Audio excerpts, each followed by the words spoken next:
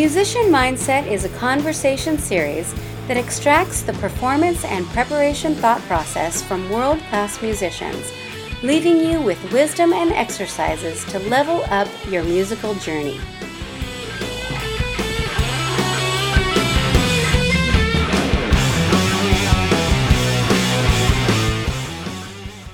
Our guest today has performed in many established and well-known venues across the U.S., such as the Kodak Theater, the Belasco Theater, the Galaxy Theater, and many casinos in Las Vegas. Tina has performed in many musicals and has shared the stage alongside many Grammy, Emmy, and Oscar winners. Tina has appeared on the Fox and Telemundo alongside Jennifer Lopez and Mark Anthony in the Latino show Que Viva. I assume I'm pronouncing that correctly. Que Viva. And was the only talent from the U.S. picked to represent her country. Tina also can be seen in the CBS pilot, directed and created by Nigel and Simon Lithgow, titled In the Spotlight, featuring Nee Yo and Leanne Rimes, where Tina competed to beat out 30 singers from across the country, winning the show by audience and judges' vote. Her band currently plays inside of Disneyland and is working at festivals and events across Southern California. She's currently signed to Roughtown Records as a Sony artist. Her single is set to come out at the end of the year. Please welcome Tina Aldana. Hi, Tina. Thank you. Hi. That was great. Thank you for reading it that way. It's all downhill from here. No, it's all good. I appreciate you coming on the show. I mean, this is going to be a fun show. Thank you for having me, Jason. For our listeners who don't know, the three of us have played in a band on and off for the past couple of years. Currently called For Your Life. It's a Led Zeppelin tribute band. Mm-hmm. So I have had the great pleasure of getting to work with Tina, and the best voice I've ever worked with. I mean, amazing. Absolutely amazing. Wow. So I'm excited that you're here. I think it's going to be fun, and people aren't going to get our inside jokes, but that's okay. We do get the giggles. Let's just put that out but there. But there will be a lot of value to come out of it. So let's rewind. We'll go all the way back to the beginning, and can you tell the audience about the very first time that you performed? Okay. The first time I performed in front of an audience? Sure. Okay. Yeah.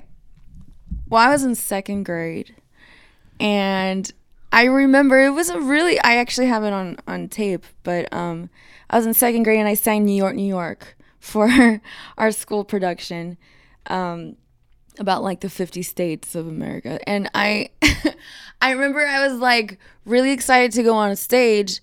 And I had practiced this song like for months, and it was an annual thing. So years before me, somebody had been picked to sing New York, New York before me, right? So I was really excited that I got picked to sing New York, New York. That was like the big song of the production. But before I went on stage, my skirt tore. And I was really upset because I really liked my outfit. And my mom was like, you're just going to have to wear pants.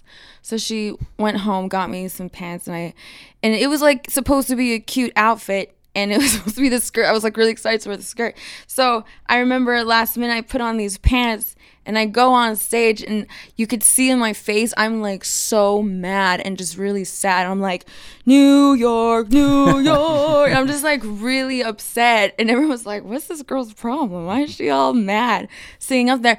But I actually got like standing ovation from it. And I remember thinking throughout the performance, like, oh, I hate it. I don't like this. Then at the end, everybody stood up and were clapping because I think, they liked my voice at that age.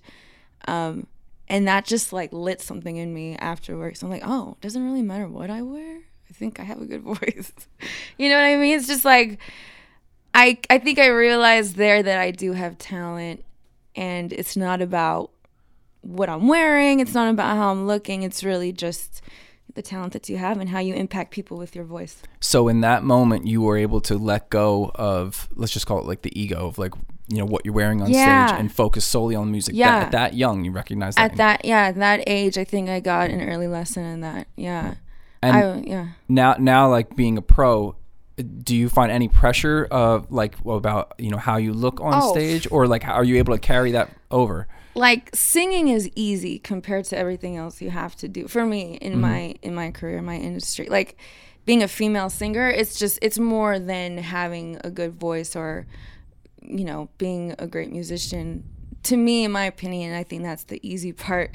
The hard part is just everything else. Like, I call it like the fluffy stuff around it. Just like making sure that you can compete looks wise, and making sure that you know, like look a certain way and act a certain way. And a lot of people expect that from female singers a lot. They need to like, you know, look a certain way, be a certain way. And it does, like, it's kind of draining on you, you know, but then you have to remember why you're in it and how much you love to do what you do. So just enjoy every part of the journey. And even with that being the case, that there's a lot of pressure for the looks and the whatever, I think what you're saying, relating it to the first story, is that that's not where your confidence is going to ultimately come from. It's going to come from your inner musicality and knowing that you can do a good job. Yeah, and that's what it's really all about. It's just like, why am I on stage? It's because I love to sing. You know, I love to like feel the music behind me. I just love to be in that zone. And I think you guys know, like being on stage, I just kind of like zone out a little bit, go into, you know, especially if I know all the lyrics. If it's just like something that comes naturally, I just kind of like go into this zone where nobody can touch me. I'm just like, I just want to perform. I'm like in the song, in the music, like in touch with the band around me, and it's like the best feeling in the world. And then you just don't remember what you're wearing. Like, you don't care what you're wearing, you don't care what you look like. That's like the best feeling, is just being in that zone. Can we dive right into what you just said about knowing the lyrics? Yeah. Because I feel like every time I talk to you, you are learning lyrics for like 5 different gigs at all times. Yes. It is. And you always exhausting. have a lot on your plate, and you're always learning new songs. And can you talk a little bit about what is your process for quickly memorizing things and keeping everything straight when you have multiple gigs you have to learn music for? Well, let's just be clear. I don't really always learn the lyrics 100% to everything. But confidence is key. So you just go out there. Even if you mess up lyrics, you just do it with confidence, and nobody will notice. I promise you. But yeah, lyrics, especially if it's a well-known song and I don't know the song, and you know, I'll be like, I don't want to screw these lyrics up because people are going to give me that evil eye, Jason. But passion project. Yeah. But lyrics are a really big part of what we do. And it's, how do I learn lyrics? I think I just, I like to know what I'm singing about, and I like to read the lyrics first and understand what it's about. That way I can connect with it personally, and then, you know, that way if I do mess up a lyric, it'll be more like I can add another word in there because I know what they're talking about. Do you know what I mean? Like if I say, if the lyric says, it's not going to be all fun and games, and I don't know what they're talking about, and I don't remember games. I mean, it's not going to be all fun and play. You know what I mean? Right. Instead of me saying it's not going to be all fun and green, I like some random word. You connect the lyrics to like the message and story of the song. So you have to know. And then it also context. makes you deliver the song better. Right. But lyrics are probably like the thing that singers don't really like to learn a lot. Do you have tricks as far as like I learn the chorus first, or I learn certain parts of a line or anything like that? I like to start from the beginning. So I learn the verse first, go into the chorus. Gotcha. Chorus is the simplest thing. Chorus is the most easy part of a song, in my opinion. So I like to start with the hard stuff first. So I'll try to learn the verses, get that in my head, keep it going. Yeah, I keep it on a loop, you know. Just keep singing it, keep hearing it throughout the day, on the road, hear it. Mm-hmm. But I don't like to really read it. I like to hear it, because if I do read it and I learn it that way on paper, I'm not going to perform it the way I should if I heard the singer singing it. And the way that they perform the lyrics, I would rather, you know, learn offhand how they're singing it and learn that way instead of just reading the lyrics and then messing up like how I pronounce it and how I deliver it. Like Q Viva. Like that. Right. See, I should have sent you a voice memo and been like, "Que viva." Right. I should have just had you read it. Yeah, no, that's not my role here. I'm just kidding. You said something there about listening to how the singer delivers the lyric. Like, can you go a little bit deeper on that. What specifically are you listening to? The way that just little things like the way they elongate a word or the way they put emphasis on a certain syllable. That's kind of their thing. But see, this is for cover stuff. So like a lot of my gigs, 90% of my gigs are cover gigs. So this is really important to learn that the way that the singer the original singer of the song delivers that song or those lyrics, you really have to do your part and just, be respectful and deliver the song the way that they wanted to deliver it originally. So like Zeppelin, if we're going to go into that, I mean, you've taught me a lot about that, but like Zeppelin has a very quirky way of delivering each lyric, and it's just like every lyric sounds a certain way. You can't just like read the lyrics from a paper on a Zeppelin song. You have to like really zone into Robert Plant and like know and hear everything that he does with each song, because I mean, it's their signature sound, and every singer has a signature sound. So yeah, you can make it your own. I like to make it my own too for every song that I sing, every cover song. But at the end of the day, you have to do the song justice. So you have to really listen to what the original singer, how they perform it. I always say that Robert Plant is the most instrumental, like most instrumentalist type of approach as a vocalist of anyone I've ever heard in terms of the way he interacts with the band. It's been cool to watch the two of you develop that over time. Like those certain sections where you have to be, you really can't learn just like the Robert Plant lick off the record. Exactly. It's more about, because he was just riffing that on the fly and he did it, Yeah. And then you have to learn to interact and think almost as an instrumentalist to do that music, to me.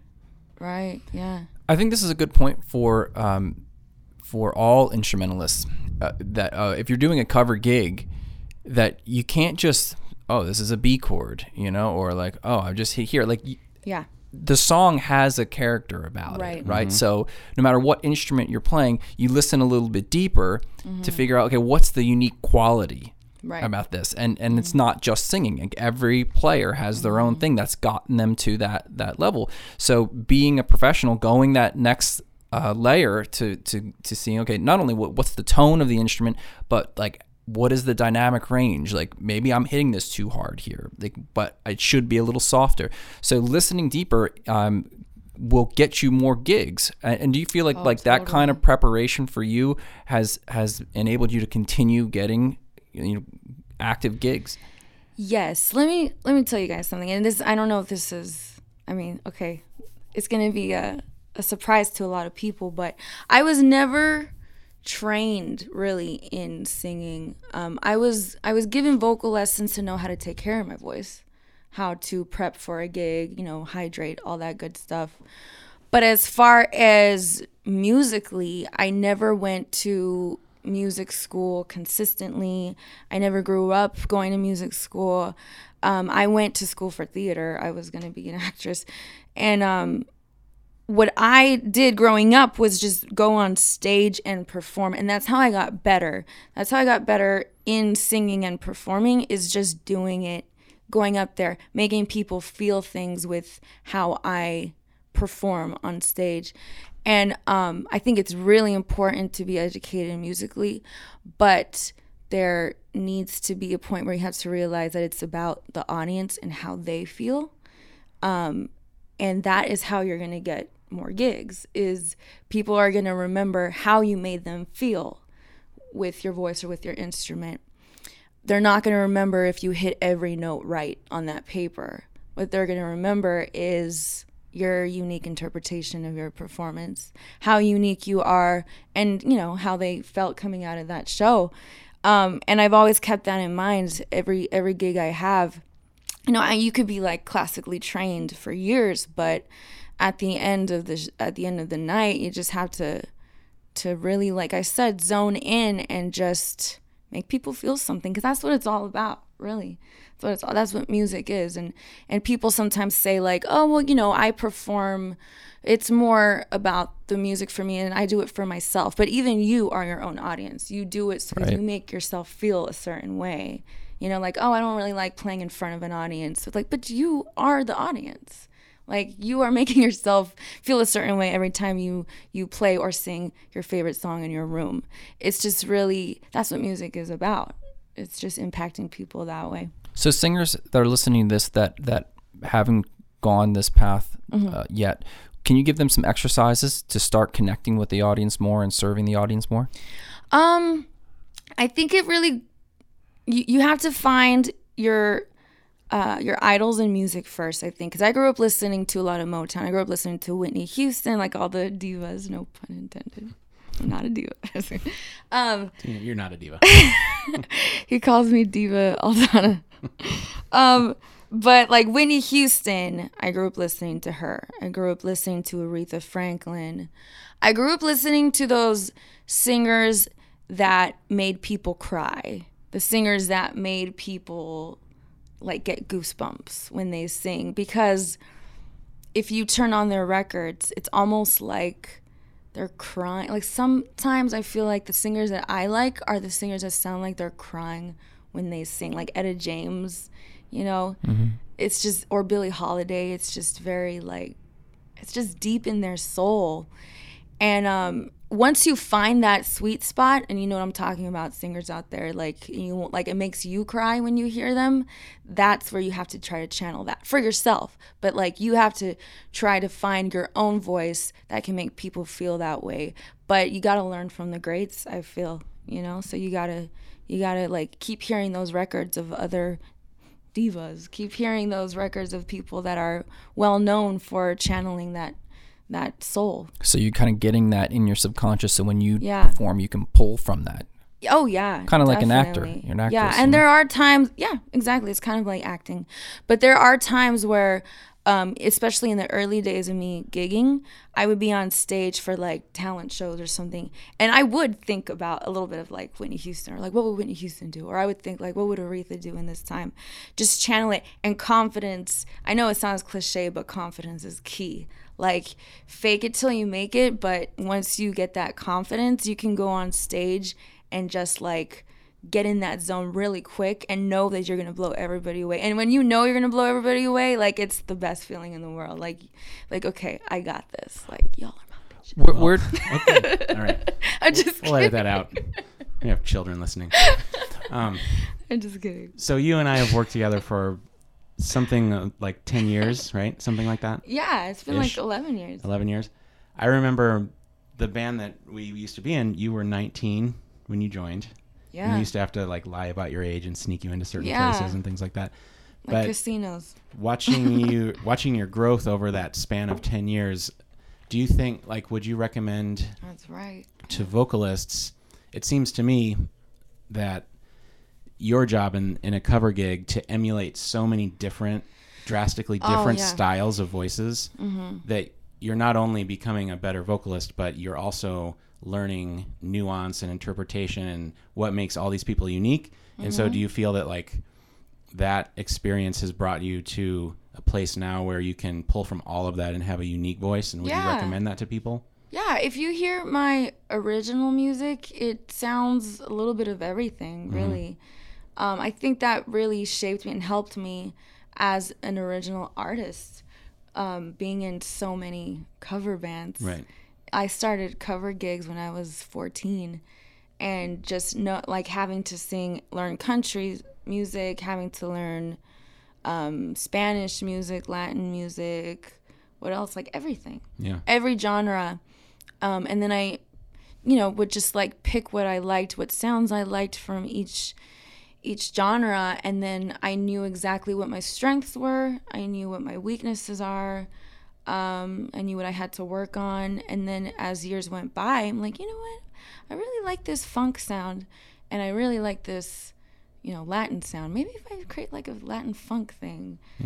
So yeah, you're right. Like it really did shape me to be the artist I am today, or like original story. Totally. And I think the same is true for instrumentalists. People can have a tendency to look down on cover gigs, like we've talked about this before. Yeah.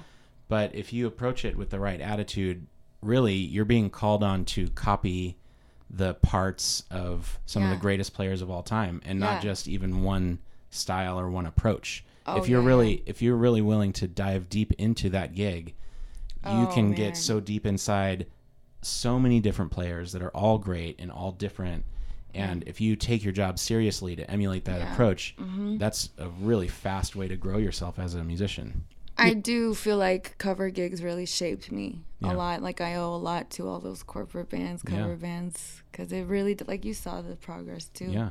It really, really does strengthen you in all areas, not only vocally but performance-wise and all that. Because you had to bring it every night. Yeah, exactly. Or else you lost your job. So, and then you start understanding who you are as an artist, and then it's easier to like write songs after so many years of cover gigs because like the popular songs too.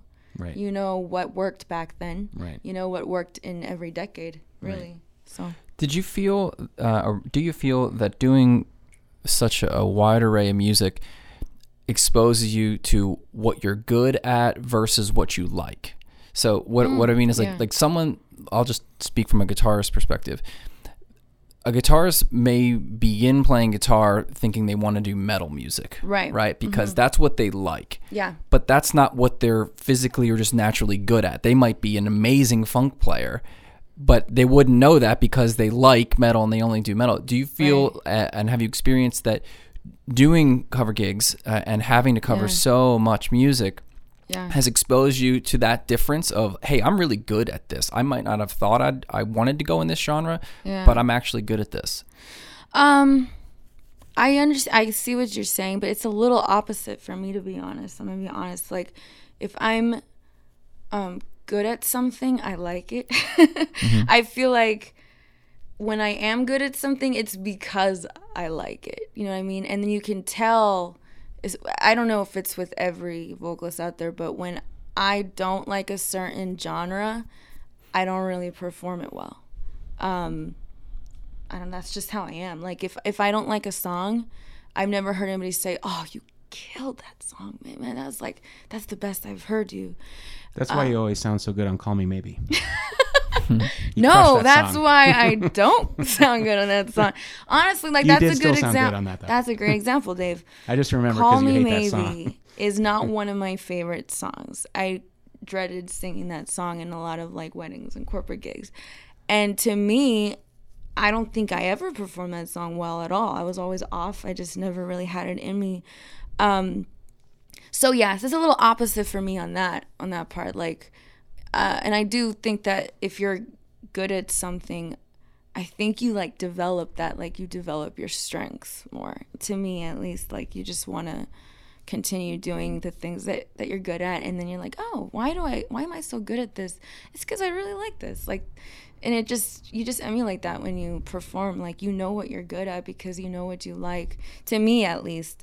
But I understand what you're saying. So I was just having a very similar conversation with our mutual friend Nick Petrillo a couple nights ago about this exact thing, where we were saying how, isn't it interesting how we're all getting very similar gigs in the same vein, and like, why does that happen and how does that happen? And his thing was kind of like, you eventually hone into what you're not only good at, but you also like. And so all the types of gigs that we're doing, that we wouldn't still be doing them if we didn't like them. Right. You know what I mean? Right. Yeah. Because I've done gigs where I feel like we can all do a good job at a wide variety of things, but eventually you start finding your path of what you really like. Yeah. And then you do more of that, and then that causes you to do more of that, because then you're meeting all the people in that scene and in that world, and then that leads to more gigs, and it all just kind of like goes down that same road, but it's all based on what you really like, because otherwise you wouldn't be doing it to begin with. Exactly. So I have a few areas I want to go to, but I want to stay on this topic for a second of not performing well, right? So there's a song you said, I don't perform that well. Can you talk more about what does that mean? I'm not performing that well. I mean, you sing and you sound great, you know. So what does that mean internally? See, but going back to what your original question about like being good at something that you don't really like, I think that's why people, like if you're good at a lot of areas, which I'm sure like you both have have done this. Like, you're good at a lot of things, really. Like, sometimes it's a natural born talent. But you could be good at everything that you pick up, and you could be good at everything that you play, and people will be like, oh, you're great at that, but they haven't seen what you really can do. You know what I mean? So if I did perform that song and it was good to people, they probably haven't really experienced what my strength is. So to me, I know what my strengths are, and I'm sure if I did perform a song that I feel like I didn't perform well, to me, I'm like, oh, I'm letting myself down. I'm not doing this well. I'm off. I'm not performing it right. And it's bad to me, but to everybody else and to the audience that hasn't seen me at my best, it's probably good to them too. Well, and that's a great place to be, because really what you're saying is your worst is still excellent. Well, no, And I mean, I don't want I'm saying but, but I think that's true. Your worst is still excellent, but you saying you don't perform it well is relative to what you know your best is. Yeah. But I think that's for all of us, you know, I mean, you want your worst to still be really good. Exactly. But don't get me wrong, like there are performances, especially when you're not feeling it. And I think that's what it is that explains a bad performance to me, is just not feeling it. Like, for me, you'll see it in my face. You'll see it in the way that I stand. I'll just deliver the song and be like, when is this over? You know? I'm not doing this well. And then I like mentally like shut myself off. And to me, it's like it's all mental to me, really. Like, I'm either like really good or really bad. Like, sometimes there's no in between for me. Cause I still to this day do get discouraged in the middle of a song. Like, if I'm not doing it well, I'm like, you know, okay, this is what it is. Let's just do this, you know? So when you say, you know, it's either really high or really low and you get discouraged, but you still have to like get through it. You still have to get through it. And you still have to do it. the gig. You still deliver it. That's your internal state, is that you're either really high or really low. Yeah. But when you're feeling that you're at the really low points, what do you do to be able to power through? And because even if you're feeling that, you don't want anyone else to know that, and you still have to deliver the song. You don't want anybody to know it. You have to put on your acting hat on, you know? Yeah. So what do you do to get through that? Power through it. Like, just smile and pretend that thing's happening, you know? But inside, like, especially people who are perfectionists, they can easily get discouraged. Like, just tell yourself, like, you know, this isn't going well. But then what I like to do is look at the audience and see people's reactions. I always like to pick at least one person that's enjoying it. I'm like, oh, at least she's enjoying it. Let's do this. Come on. You know, because so it's taking yourself out of your head and focusing on something else. You can't be stuck in your head because, you know, you'll just go crazy. You'll just go crazy. But you just have to put on your acting game and just tell yourself that it's not as bad as what they think it is, you know. The audience is perceiving it another way. Was that a process for you to understand that? Oh yeah. Growing up, like, I would always sing the national anthem as a child, and they would call me like the national anthem girl growing up in Texas, and to me that was the hardest song ever to sing. And I would do it like a cappella sometimes, and I would do it with a track, but every time I sang the national anthem at like games or any events, I mentally had to prepare myself, because if I just didn't know how to sing it right until like a couple of years later. But to everybody else, I knew that they loved it, because every single time I got a great response from it.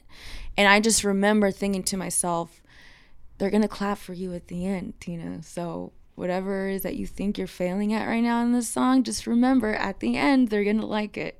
You know, so it's just encouraging yourself that way, and like seeing that lady over there smile and like, okay, you know what? Yeah, they like it. They're digging it. Don't be too hard on yourself, because you got to get through the song.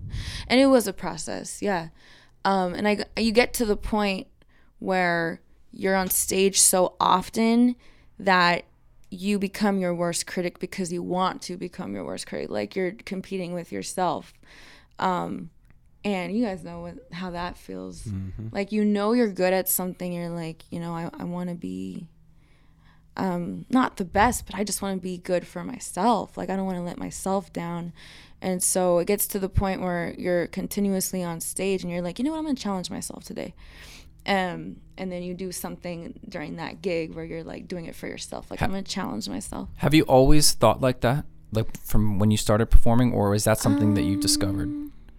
I think recently, maybe over the past couple of years, I started challenging myself on stage more. And why? Because I think like I said, like you see the audience in front of you, and in the beginning it's more of like that rush that you have in the beginning when you're not really used to having an audience in front of you. You want to impact them, and now it's gotten to the point where I want to impact them and myself. Like I'm doing it for myself as well. So it kind of gets to that point. I don't know if you guys understand what I'm saying. I totally do, because that has been a change in my performance in the past, I'd say 5-6 years. Yeah. It's become more internally driven rather than like searching for some kind of external response or, trying to play good. My journey, it's like I want to feel as present as possible. Yeah. On every single note through this performance, and enjoy the process of making music, and that translates to a great performance. But I just find it so interesting that like you're in this phase of like really pushing yourself, like to continue to up your game. Do you feel like it's content that you've been surrounding yourself with? Like have you been reading things? Have you, like, the people you surround yourself with? Like where does that mindset come from? Of no, I can be a little bit better, like let me keep pushing. I think it comes with experience. I think it comes with first of all getting over your stage fright, because in the beginning you just want to like please the audience, and you get this maybe like you still get nervous after a while, but with experience you go up on stage and then you realize that it's not it's not just about the audience. It's about like the band around you. It's about you. And you start like being more present, and you have the ability to be more present without getting off guard with like the audience in front of you. And I think for me, surrounding myself with really talented people is always a good thing. Like you just want to push yourself more. You want to prove to them that you belong there. You want to be in the zone with them. Have you ever been like at a gig where everybody is really good and you feel a little discouraged or out of place because everybody around you is just like on point with everything? And then you might like discourage yourself and be like, oh, I don't belong here, and you don't even really deliver 100% just because you kind of psych yourself out that way, I think with experience you realize you do belong there, and then you make sure that you show everybody around you that you do belong there, and you push yourself. You have that. You need to have that confidence. Like, I do belong here, and I will prove to you why. Okay, so you've brought up the word confidence several times, and tied that's that. My thing. But you've tied that to the story that you tell yourself. Like because confidence has been mixed with you saying to yourself, no, I do belong here, or no, I do sound good on this, or so you're when anxiety creeps in or doubt creeps in, it sounds like you have a mechanism to battle that. Like you have an internal voice battling your other internal voice. That's always happened, or you've learned that, and I just think that's really important for people to understand, because there's nobody that's going to help you get over that but you. Right. That's the internal thing. Nobody can see what you're thinking. Right. They can see your response to it. Right. So how you are combating that anxiety, I think, is really important. So let's just go down there for a second. Like someone's fresh out of music college and they get an opportunity to audition for something, and I mean the musicianship is just way above their level. What do they do in that situation mentally? What kind of steps can they take to put themselves in the frame of mind of, no, I do belong here. Like I'm going to give 100%. Yeah. I like to fake it till I make it, to be honest. Like I like to, especially, growing up, that's really all I did. And now I'm a pro at it. It's really like, even if you're not 100% confident, I like to pretend that I am, and then it just comes naturally. But how? Like what?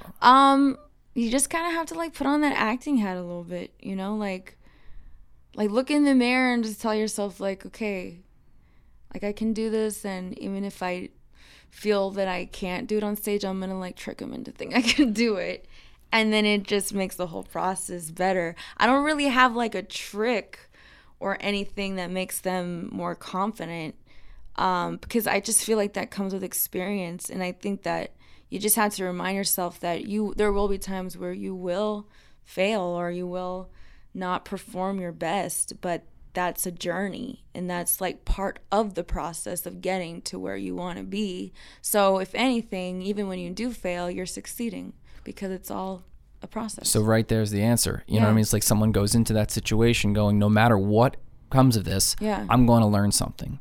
And as long as we have that mentality of, you know what, failure is part of the discovery process, then that builds the confidence. Really but you said you studied acting a little bit. Yeah. Okay. Mm-hmm. How much of those skills do you transfer over to singing and performing? No, you're right. Like, confidence for me did come from a lot of theatrical stuff and being in front of an audience at an early age.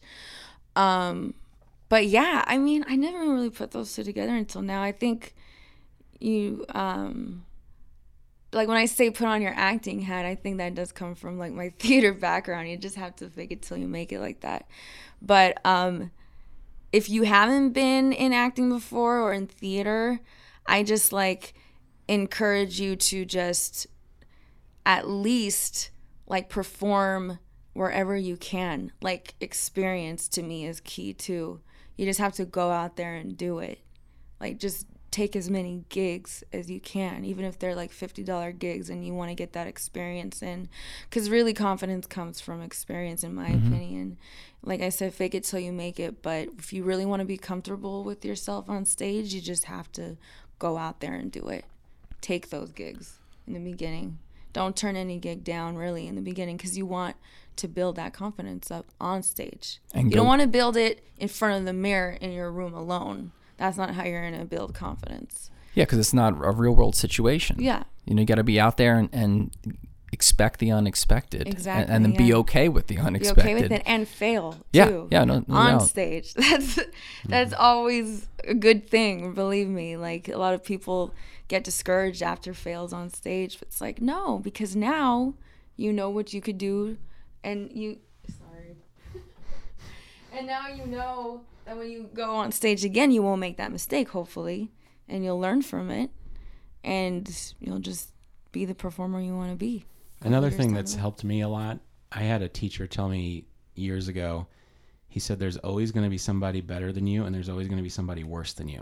Yeah, and so I if love you can that. find your place in the continuum of music, you know, like they're like, these guys are better than me, but I'm okay too. I belong here. I'm better than some people. Some people are better than me, you know, and not be so competitive about it. Oh, and I love that. And I loved that growing, like coming here from Texas, I was considered like one of the best singers in Texas, or at least in my city, right? It's a small city, but I came over here and I was like, oh my God, like everybody was so good. Mm-hmm. The singers, amazing. Everywhere I went, even like a jam, when I went into an LA nightclub, I'm like, wait, she should be on American Idol. Like, she should be, you know? And it was like, I was just shell-shocked because I was like, I don't understand how these people haven't made it yet. And there's so many great singers.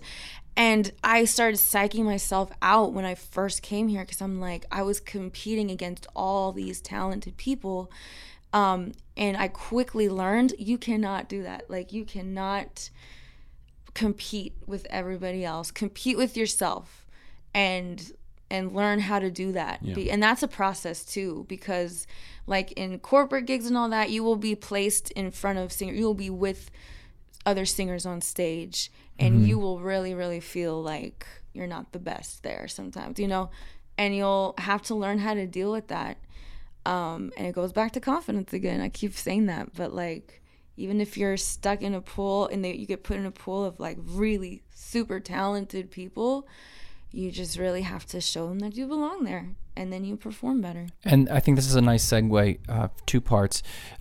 So the confidence can come from preparation. You know, you had said your very first gig, you know, you had practiced a lot for it. Oh, yeah. can you talk about your just overall prep for a gig, whether it's your own music or for a cover gig? Yeah. What that situation is and how that brings out the confidence. Yeah. Being prepared to me is really, really important. If I'm not prepared, I won't feel myself on stage. So like lyrics, we talked about that. I think to me that's the main thing. I love to have the lyrics down because it just makes me feel comfortable on stage. It makes me like, why are you laughing? I'm just kidding. I'm not. He's like, oh, then why do you need a music stand all the time? That's exactly what I was going to say. He's like, what about the gig with you together? Dave, do you feel that bringing a music stand yields confidence? Yes. I do. Sometimes I need a music stand. Inside joke. Inside joke. I see you like giggling. My acting skills aren't that good. Tried to hold it in. The joke for everyone listening, the joke is that Jason and I have the most gear to bring of anyone to the gig. Tina literally has nothing, and she will inevitably text one of us the day of the gig, hey, can you bring me a music stand? Oh my gosh. See? No, stop. Come on. Oh my I knew I was going to be attacked here. I knew. I'm just kidding. Well, we were saying earlier, it's our goal to make someone cry on the show. You did it. We're gonna You did it. we're gonna do it today. You did it. Continue on, though. Sorry. I can't. We'll edit that out. Isn't this live streamed? Nobody watches, don't worry. Yeah, exactly. Just the three of us, don't worry about it. They Preparation. tuned out after my introduction. The Well, 7 hold people on. watching won't care. To my defense, you give us new songs like 2 days, right? Am I right? Yes. Moving on. Moving on. Back to your preparation, Back to my preparation. without the music stand. Let's I just know. assume you're at a gig that has music stands. Preparing for a gig. Okay. I like to prepare for gigs. And like I said, hear the songs a lot. That's really how I do it. Like work out with them, drive with them, go to sleep. Oh, I do have a trick actually. I remember a trick. So if I have to learn a song and I have to memorize it, I hear it before I go to sleep. And then I sleep, and then right when I wake up, like first thing in the morning, I hear it again, and I go over it. And to me, I feel like, I don't know the science behind that, but throughout the day, I will easily be able to remember that song more.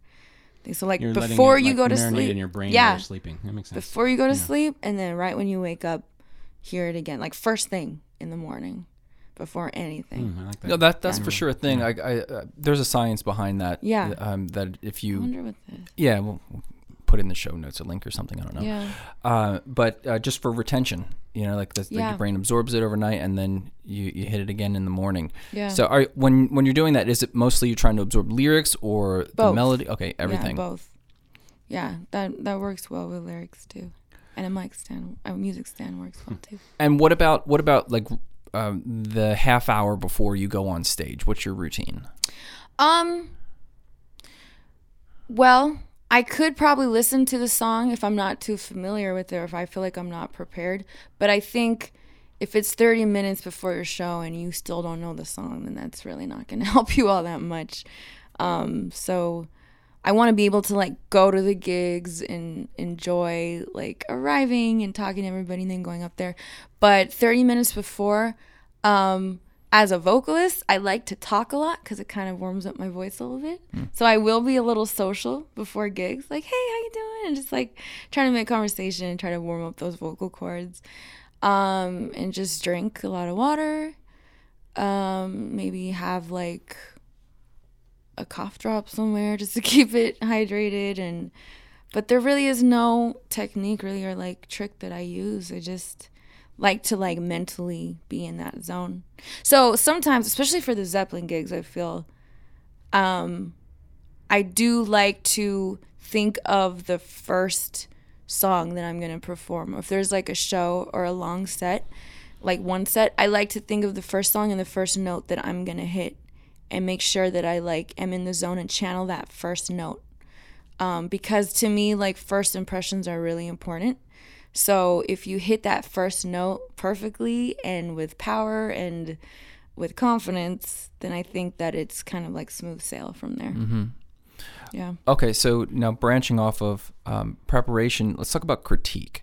How you Yeah. critique yourself. And I'd like to keep this in the vein of your own music. Okay. So now that you're in production of your record, when you're listening back, aside from the song and the production of the song, are you listening to your vocal performance from a perspective of this is what I want to improve on, or like what are you listening to? Yeah, I am my own worst critic when it comes to vocals. So that's the first thing. To me, I'm listening to the pitch, first of all. I hate to hear myself out of pitch on recordings. And then the way that I deliver the lyrics. If somebody can't understand the lyric, I like to have a lot of people around me when I like hear my music back. If I say, do you know what I was saying there? Because if I feel like I didn't pronounce it right, I'll ask someone around me, like, do you know what I was saying there? They're like, yeah, you were saying this. Like, oh, okay, good. Just as long as you can hear that. Because sometimes when I'm recording, I like to get in the zone, like, and just feel what I'm singing. And sometimes words can be lost. So when it comes to like recording music, it's a little different from live music. So when I record it, I have to be conscious about how I'm delivering the lyrics, if I'm pronouncing the lyrics right, pronouncing the T's and S's right and all that, and also feeling the song while I'm singing it. So it's a little, I like kind of nitpick a little more when I'm in the studio. And then hearing the track back, I like to make sure that I'm in the pocket as far as like timing goes, because I don't want the engineer to like hate me and have to like fix everything and, go back and like work on it after I'm done. So, I get a little picky when it comes to hearing it back. How does a singer work on singing in the pocket?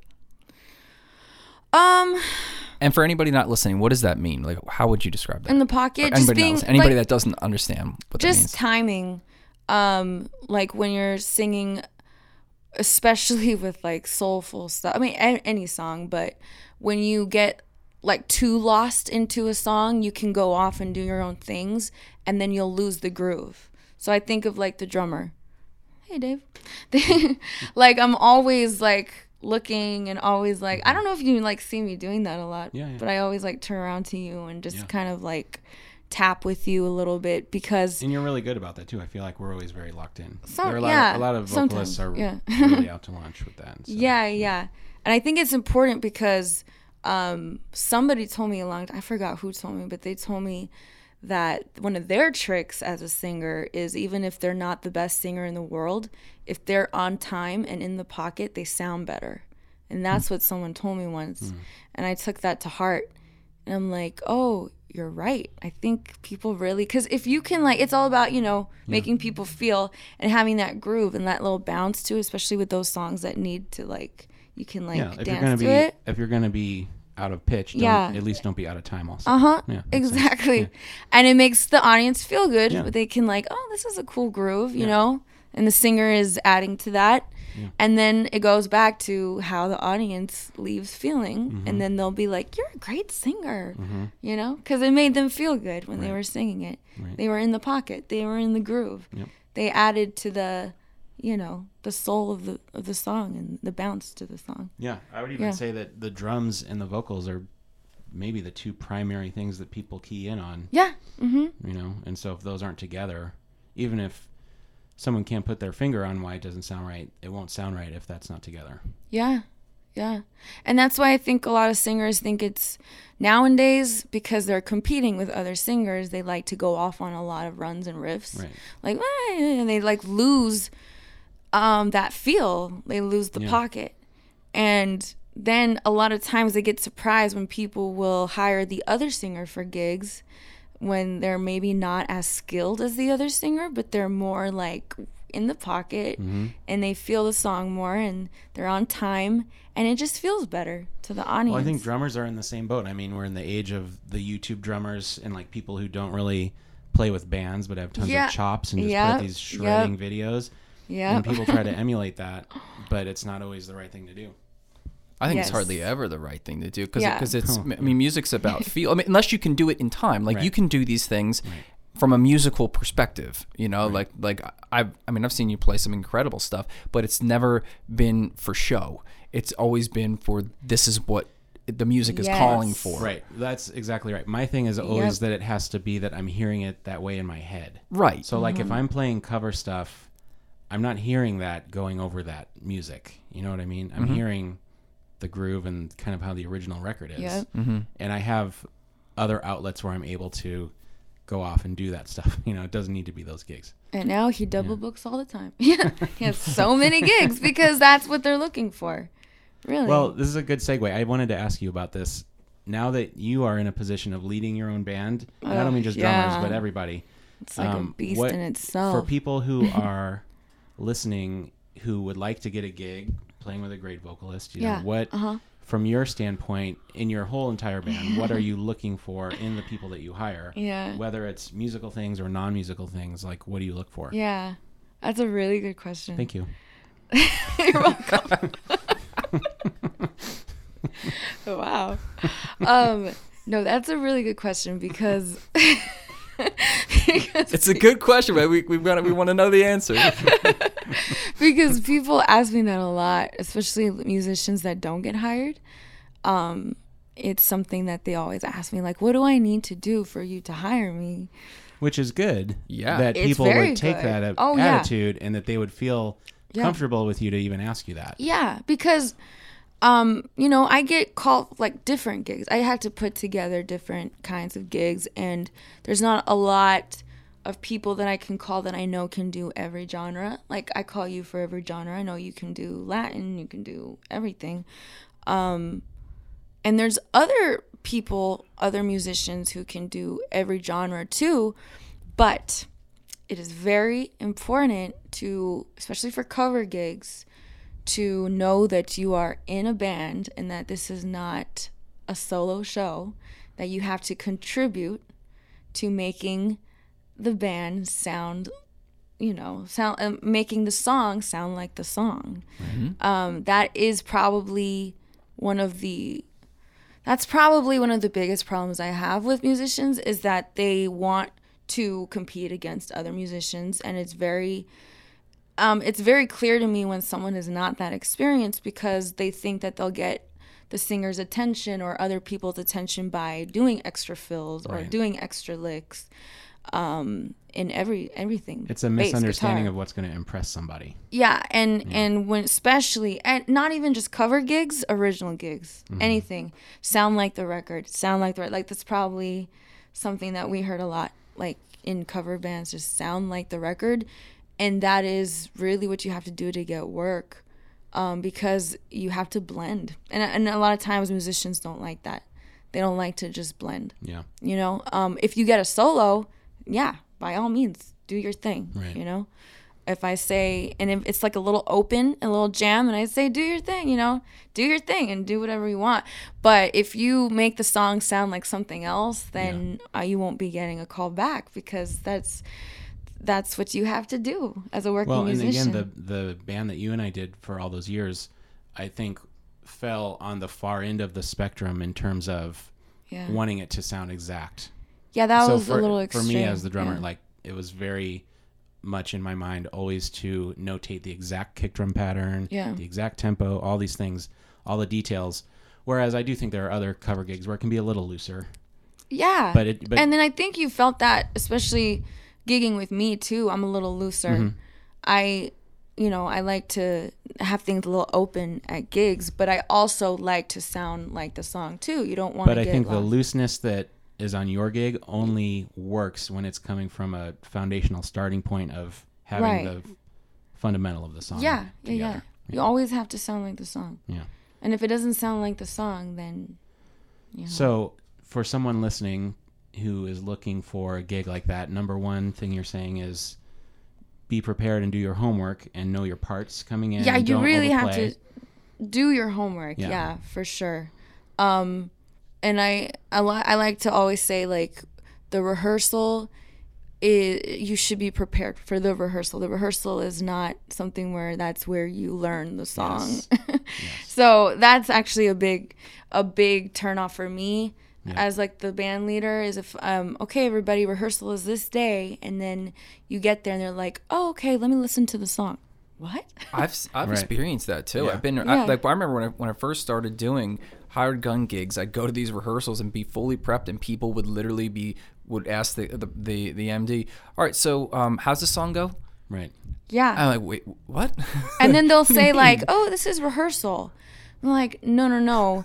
This is for you to like, for us to make sure by the end of this rehearsal that we are going to do the show just like we did Right. the rehearsal. My friend Ron Sefferdini is a great bass player in town. He says practicing at home is to learn your parts. Rehearsal is to learn other people's parts.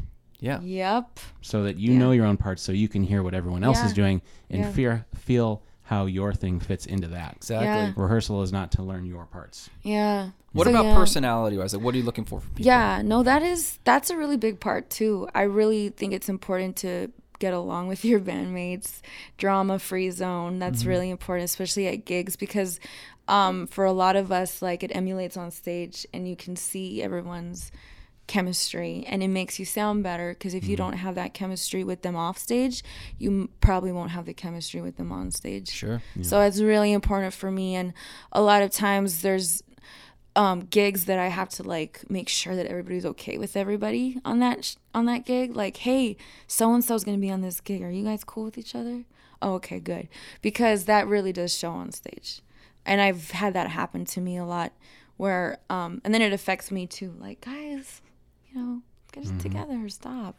And like musicians, sometimes they don't really take gigs seriously, and they'll show it on stage. And I feel like drive is really important too, picking musicians. Like, I'm never really going to hire a musician that thinks that they made it and they don't need the gig, because it also shows on stage. Like, if they feel like they don't need it, like, I'm doing you a favor, Tina, I won't have them on the gig, because because I know they won't be prepared either. They'll think that they can get away with anything. They think that they're just too experienced, too successful for the gig, and so drive and hunger is important too when picking musicians. Personalities, that's a good one, and that comes with I comes with talk it. about that with people all the time, how important it is to stay hungry Yeah, and to come to every gig hungry. Totally. yeah, And never feeling like you're above it. yeah, Yeah. yeah. That's really, really important. That's definitely been a theme I've been running with the past week or so for my own business. Is just making sure that everybody is constantly pushing, and when we're in a fortunate situation here where we're doing really well, and people will come up and be like, aren't you happy that like things are going like this? Right. And yeah, I'm happy like things are going good, but it could be better, and I feel like because as soon as you start like loosening the grip a little bit, that's when somebody else comes in and can take it from you. Right. So I think it's really important for people listening, especially if you're just starting off in your career, that if you have early success, that doesn't mean that's a career success. Right. Yeah. That means it's a momentary success. But like the way you become a perennial winner, like long-term winner, is that you are constantly, like you're saying, hungry, like continue pushing, continue to improve. And that translates, and you build a reputation, right, of someone that is just going to get the job done. I mean, Dave, I totally think that's, where how your career has blossomed. I mean, since I've known you, that has been your gig. It's like always improving, always like, or was talking about, recording yourself and listening and critiquing and being professional and being prepared. That stuff goes a long way, and I really hope people listening adapt to that, because it's the secret sauce. It's being a good person and constantly improving. You can never think that any success has caused you that you've arrived and that you've made it. And on the same token, you can never think that any failure is the end of you either. Right. You can never. It's a Bill Clinton quote that I love, actually. He says, there are no final victories and no final defeats. Yeah. And that's, I love that, because whatever your success is, you could still fall and you could still improve. And if you've had a failure, you can still pick yourself back up and go at it again. Yeah. It's like you had said earlier, Tina, it's a journey, and as a musician, it is a journey of like getting better as a musician, but getting better at your craft. And that doesn't mean only your instrument. It means, how you interact with people, how you prep for a gig, all this stuff. Okay. That was cool. So, but let's start to get towards the end here. We'll talk singers and then instrumentalists. Coming out of music college, just starting their career, what is a piece of advice you want to leave them with? I would give them advice to continue to learn how to love what you do, because there will be a lot of setbacks, there will be a lot of failures, but enjoy what you do. And if you really love singing, or you really love being on stage, whatever it is that you do, just never lose that passion for it, because once you do lose that passion, or you get bitter because of the fails, then it'll just be downhill from there. You always have to keep positive, keep reminding yourself that you got this, keep reminding yourself that you have a goal, and work hard for it. And hard work really does outbeat talent sometimes, and I've seen it with me. I've learned the hard way too.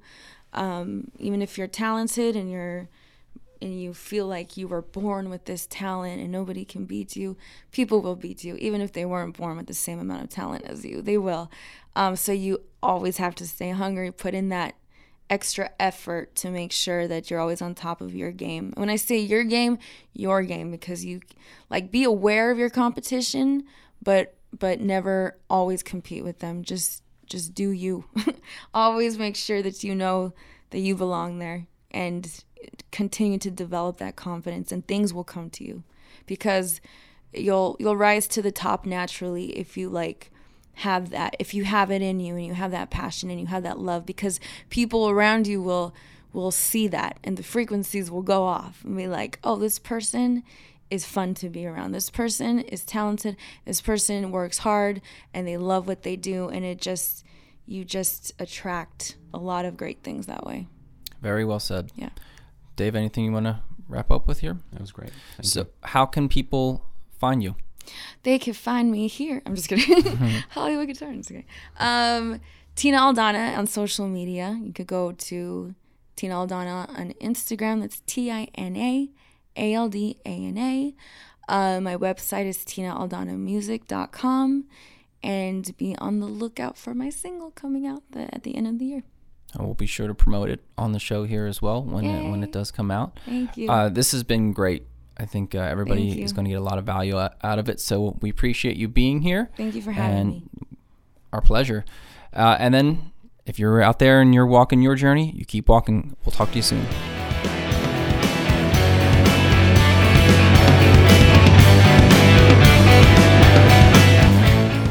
Thanks for listening to Musician Mindset Podcast with Dave Johnstone and Jason Land. You can contact the show through Facebook and Instagram at Musician Mindset Podcast.